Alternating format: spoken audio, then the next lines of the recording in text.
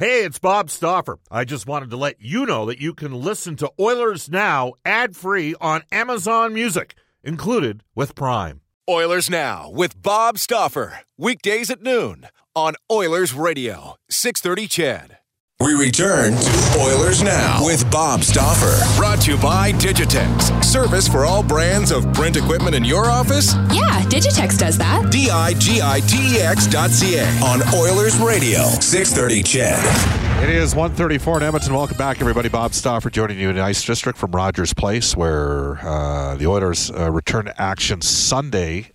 Saturday, it's the Kelowna Rockets in the Edmonton. Now, the Oilers are in action Saturday in Calgary. They return action at Rogers Place Sunday to play Vegas Golden Knights. Saturday night, the Kelowna Rockets are here, now coached by Adam Foote. Edmonton Oil Kings on an 8-0-1 run. They're busing to Lethbridge tonight. They'll take on the Hurricanes tomorrow. Royal Pizza, Pizza Pasta, and so much more. Edmonton owned and operated for 49 years. For menu and locations, visit royalpizza.ca or download the Royal Pizza app from the App Store. Royal Pizza still making it great. The Stauffer recommendation at Royal Pizza is the Mediterranean chicken. All right. Just before we go to our conversation, and I'm going to bring Brendan Escott in here for a second. Brendan, how many times have I checked to see whether or not you cleaned up the beginning and the end of the pre-taped interview we did here of Jay? Absolutely. Okay, because it was old school after we were finished. But went in earlier this morning before the Oilers skated over here at the community arena to pre-tape Jay Woodcroft. So we'll get to that in a second. But I do want to read a couple more texts. Mark in Peace Country on our Heartland Ford text line. Bob, love the chat with Berkey. Chris Russell is a heart and soul guy that analytics can't quantify, so he's an easy target. But he's a beauty, and his teammates clearly see that too. Kids, players, employees are tougher to get buy-in with it because it's an instant access world. Father of 6 and coach to many, says Mark in Peace Country. Out of Bonnyville, Alberta, Brian Burke's great, just like Spector. He says it as it is. Out of Killam, Alberta, Bob, all of your guests are great and well-liked, except Spec. Spec, they either love you or hate you. That's kind of what it's got to be here. And again, you can text us at 630. This out of Provost, Alberta, the home of Russ Houston. Can the Oilers not make the same mistake as last year, just putting Sekera in the lineup? How long can a conditioning stint in Bakersfield be for him? I think he can go down for a week. He needs to find his game there, not in the NHL, so maybe he goes down for a couple games is what you're saying. This text out of Edmonton says, great show or good show, go Flames, go. Really? And a text out of Edmonton says, I always thought Brian Burke was the Tin Man and didn't have a heart. What a great guy. There you go. So lots of response to Brian's appearance on the show, and obviously it will not be the last. Without further ado, let's get to our conversation with the head coach of the Bakersfield Condors, Jay Woodcroft. Well, Jay, you had a couple days off after a real good couple games in Iowa where your squad continued their winning ways. Maybe just tell us a bit about the two games you played back-to-back in Iowa. Well, I thought Iowa was a very good test for our group. They're a top team in that Central Division. Getting to Des Moines was not easy. It's a long travel day to get out there, but we set ourselves up by going a few days early. We had a good practice the day before the morning game, and we were able to compete in two hotly contested games against a top team. Some real good signs for our group. I think a few weeks ago we talked about how we challenged our team to understand that winning is a skill, and it's just as an important skill as skating or passing or shooting. Learning how to win is a skill, and over not only the two games in Iowa, but pretty much over the last 5 or 6 games, we've learned how to manage ourselves in tight games, and it's a good sign for our team going forward. All right.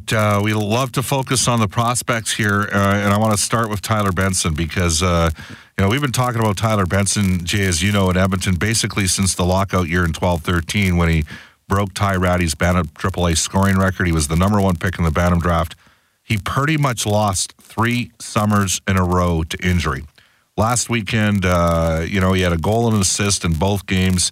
He's averaging a point per game. But you're seeing this guy on a daily basis. Are you seeing improvement every step of the way with him? Yeah, I think Tyler has made some very good progress in his personal game. He had gone about 8 games or so without scoring a goal, but he was showing up in chance after chance. He was getting about 4 or 5 shots a night. But most importantly, his 200-foot game and the detail within his game, the board work, the net play, the recognition of when he's the low forward in D zone, all of that was improving and where we wanted to get it to. And so it was nice to see him in a series of games get rewarded offensively. He found himself around the blue paint and was rewarded, and he scored big goals for our team. I think Tyler, one of the biggest area improvements in Tyler's game is his skating, something that he's worked very hard at. If you watched our game against Iowa last week, the one on Saturday, he created a goal by skating from one end of the ice to the other, creating separation, driving the puck deep and delaying and finding that second wave of attack. And I thought that was a real personal step forward for him and a good sign for us. He'd been playing with Cooper Marody and Cameron Hebig. The Oilers obviously made the moves on Saturday to send down Jesse Puljujärvi and Kailer Yamamoto. Marody came up after your guys' game and has joined the Oilers, and there's a chance he's going to play because Reeder got a little bit nicked up the other night against Montreal. And in the process, you get 2 guys that are they're really, not that every player isn't important in the Oilers organization, but Jesse Puljujärvi and Kailer Yamamoto are important guys. I think you've had at least one practice. Have you had a thought process about deployment and that sort of thing and who they might play with? And also just, what do you got to do to get those guys going to build some confidence? Well, first off, it's a real positive thing for us down here in Bakersfield to add 2 players of the quality of Jesse and Kailer. So we're excited about them joining our group. We have a good thing going on down here with the way we're playing the game and our work ethic. I thought both players came in with a good attitude. They were professional. They realized there's some things that can be improved in their personal games. We've talked about it, and we've set some expectations for how we do things down here in Bakersfield. And I thought both players, we've had 2 good practices here. On Tuesday, we had a strong work day. Wednesday was one of our development days, so where we worked on the little nuances of being a forward, where we separate the group by position. And both of them looked very good and had good pace to their practices and were professional with their approach to each day.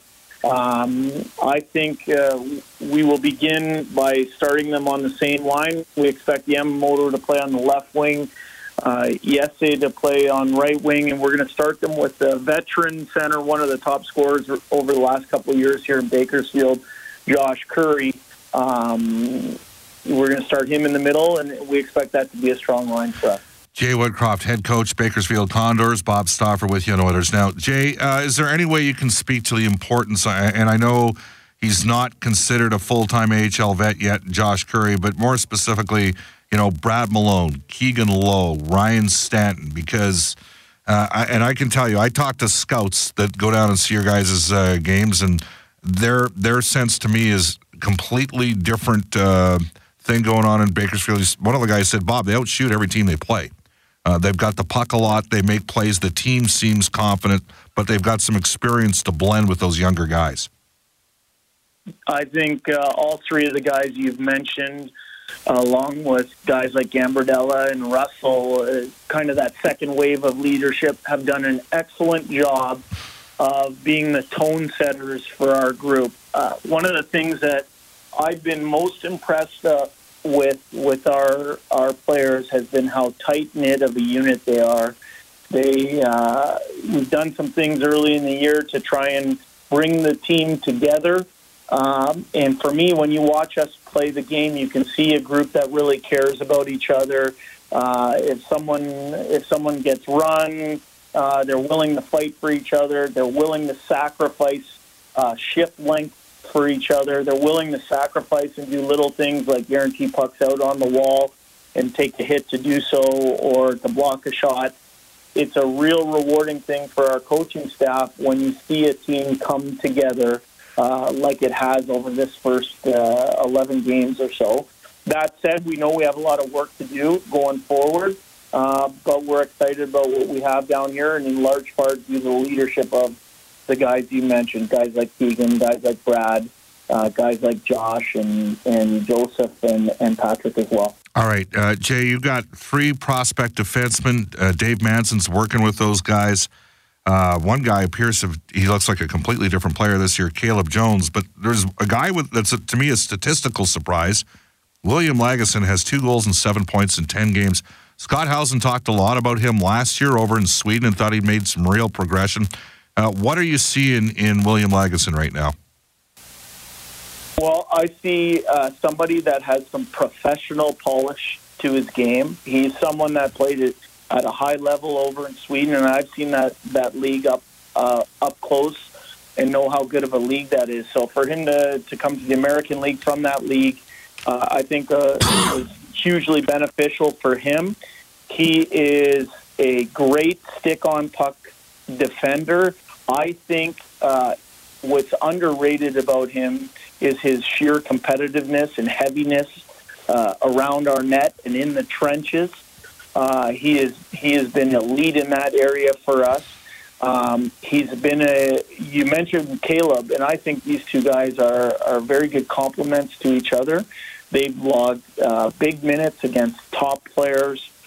Very trusted pairing for Dave to roll out there, and they've both been excellent. I think the offensive part in Lagesson's game has grown. He feels good about where he's at and joining the rush and supporting it. I believe he scored a power play goal. He didn't get credit for it, but it was just as the power play, I guess, expired in that first game in Iowa with a great shot. He's made good on the chances he has had, and I think that's an area for him to continue to grow going forward. Well, that's a good sign because, obviously Ethan Bear got 18 games in the NHL last year. I know he was just coming off a little bit of an injury and has got back in the lineup, and fans are excited about Ethan. Caleb Jones can really skate, but Lagesson's sort of the wild card that we didn't know a lot about, and it looks like so far so good, so that's a good thing. You've got wins from 3 different goaltenders so far this year. Skinner's not with your group right now. Starrett got a win last weekend. Obviously, Al Montoya is sort of the established guy. And again, a veteran in goal, helping along a young prospect goaltender. How's that relationship gone? I think they care for each other as well. Al has come in and been a good professional. He's someone that has really attached himself to this group. He's integrated with this group. The group cares about him. And I think he's done a good job around young goaltenders. We can't forget Wellesley was with us at the start of the year, but Monty's done a good job with Wellesley and Skinner, and also with Shane. Shane came in and has played 2 very good games for us. I think he's a gamer that finds a way to stop pucks. He's pretty tidy around his crease, and it's obvious that our team plays hard for both guys, and that's, as I said, that's a good sign for our group. What's the schedule like this week, Jay? Well, we're starting to get into a little bit more dense of a schedule here. We play 2 games this weekend, one away at San Diego tomorrow night. We come back late at night, and we play Colorado at home, and then we play 3 games next week. So 5 good opportunities for us, all games within our division, and it's a good opportunity for us to get into that type of playing rhythm, get players up and running, and feel good about where we're at. That is Jay Woodcroft, the head coach of the Bakersfield Condors. And again, as you heard during the course of that interview, Kailer Yamamoto will play left wing to start on a line with Josh Curry, as well as Jesse Puljujärvi on right wing. You heard Brian Burke. He's like, they got to be patient and bring these guys along. And again, brought up, hey, the Sedins were not super productive players at the NHL level until 23-24. But for the Oilers fans, once bitten, twice shy. And we saw with Nail Yakupov, he lost traction here. I'll say this, there's a big difference. And I want to be careful in what I say because Nail treated the media, I thought, very well, very fairly. But I don't think Nail always worked on the aspects of his game that he needed to work on. And he lost traction. In the case of Puljujärvi, I'm defensive of him because I want to give him some time to grow, and there's some nuances. Nail had played junior hockey in Canada. Puljujärvi, was playing pro in Finland when he was drafted. Oilers got to be patient, but Puljujärvi works. He puts the work in big time on and off the ice, and Yamamoto's going to play down the road. In fact, I thought Yamamoto played pretty well. He had maybe a tough game and a half or so. Was playing with Lucic and Strome, and those guys have had their own challenges. Yamamoto's going to play, but Puljujärvi, the Oilers got to restore a little bit of confidence in right now. 1:50 in Edmonton. We'll take a timeout. This is Oilers Now. This is Oilers Now with Bob Stauffer on Oilers Radio, 630 CHED. It's 1:52 in Edmonton. Welcome back, everybody. Bob Stauffer with you in Ice District at Rogers Place in Oilers Now. And we're going to go to this day in Oilers history for New West Travel, Edmonton's premier travel company for 38 years. Book your winter group vacation package with New West Travel. Receive free parking at the Value Park at the Edmonton International Airport. Go online at newwesttravel.com for all your vacation needs. Brendan Escott, what do you got? Oh, today in 2000, Bob, the Oilers trade Bill Guerin to the Boston Bruins for Anson Carter. The teams also exchanged first-round picks for the 2001 draft, and that was when the Oilers took Ales Hemsky. The Oilers also got the Bruins' second-round pick, which became Doug Lynch. That was a somewhat controversial trade at the time that it was made because Bill Guerin was off to a tremendous start that season. He'd scored 30 goals a couple of years earlier with the Oilers. I love Bill Guerin. He was power forward. Bill Guerin and Doug Weight, two American players that really embraced playing at Edmonton. And Guerin was on the verge of getting a big-time contract. But he had put up 12 goals and 22 points in 21 games when that trade occurred. He finished with 40 goals that season. He got 41 for Boston the next year, and then he hit the home run. I think he signed a 5-year deal worth $9 million per. And this is when the Oilers, 2000 to 2004, the Edmonton Oilers were getting money with the Canadian Assistance Program. Kevin Lowe leveraged the hot start for Bill Guerin at that time. Got back Anson Carter, who himself was a pretty good player for the Edmonton Oilers. And then he got the picks that turned out to be Hemsky and Lynch. Hemsky, hey, excellent first-round pick from 2001. And just regarding Anson Carter, the rest of the year, that year with Edmonton, he had 16 goals and 42 points in 61 games. And Carter would play another couple seasons in Edmonton and have 28, 25 goal seasons with the Oilers. And then he got traded to the Rangers for, was that the Radek Dvorak deal for and Corey Cross in 2003? Or was that the next year that the Oilers did that deal? Anyhow, Carter was a good Oiler player as well, and Kevin Lowe was able to flip him and get a decent return as well. All right, 1:55 in Edmonton. What is coming up tonight on Inside Sports with Reed Wilkins? I don't have the particulars on guests, but what I do have to tell you is that they are giving away Grey Cup tickets both on tonight's show and tomorrow's show, so we're tuning into, definitely. So, Brendan, let me ask you a question. What do we got shaking tomorrow?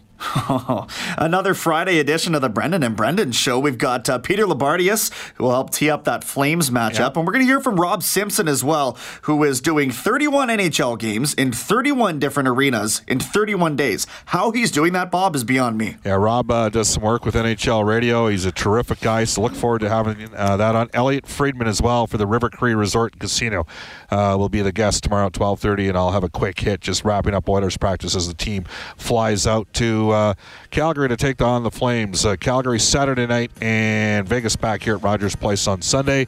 For those of you that are coming to the Iron and Frost Gala tonight for the Oilers Community Foundation, look forward to seeing you down here around 5:30. Up next, a news, weather, and traffic update with Eileen Bell, followed by the 6:30 CHED Afternoon News with Jalen Nye and Andrew Gross. So long, everybody.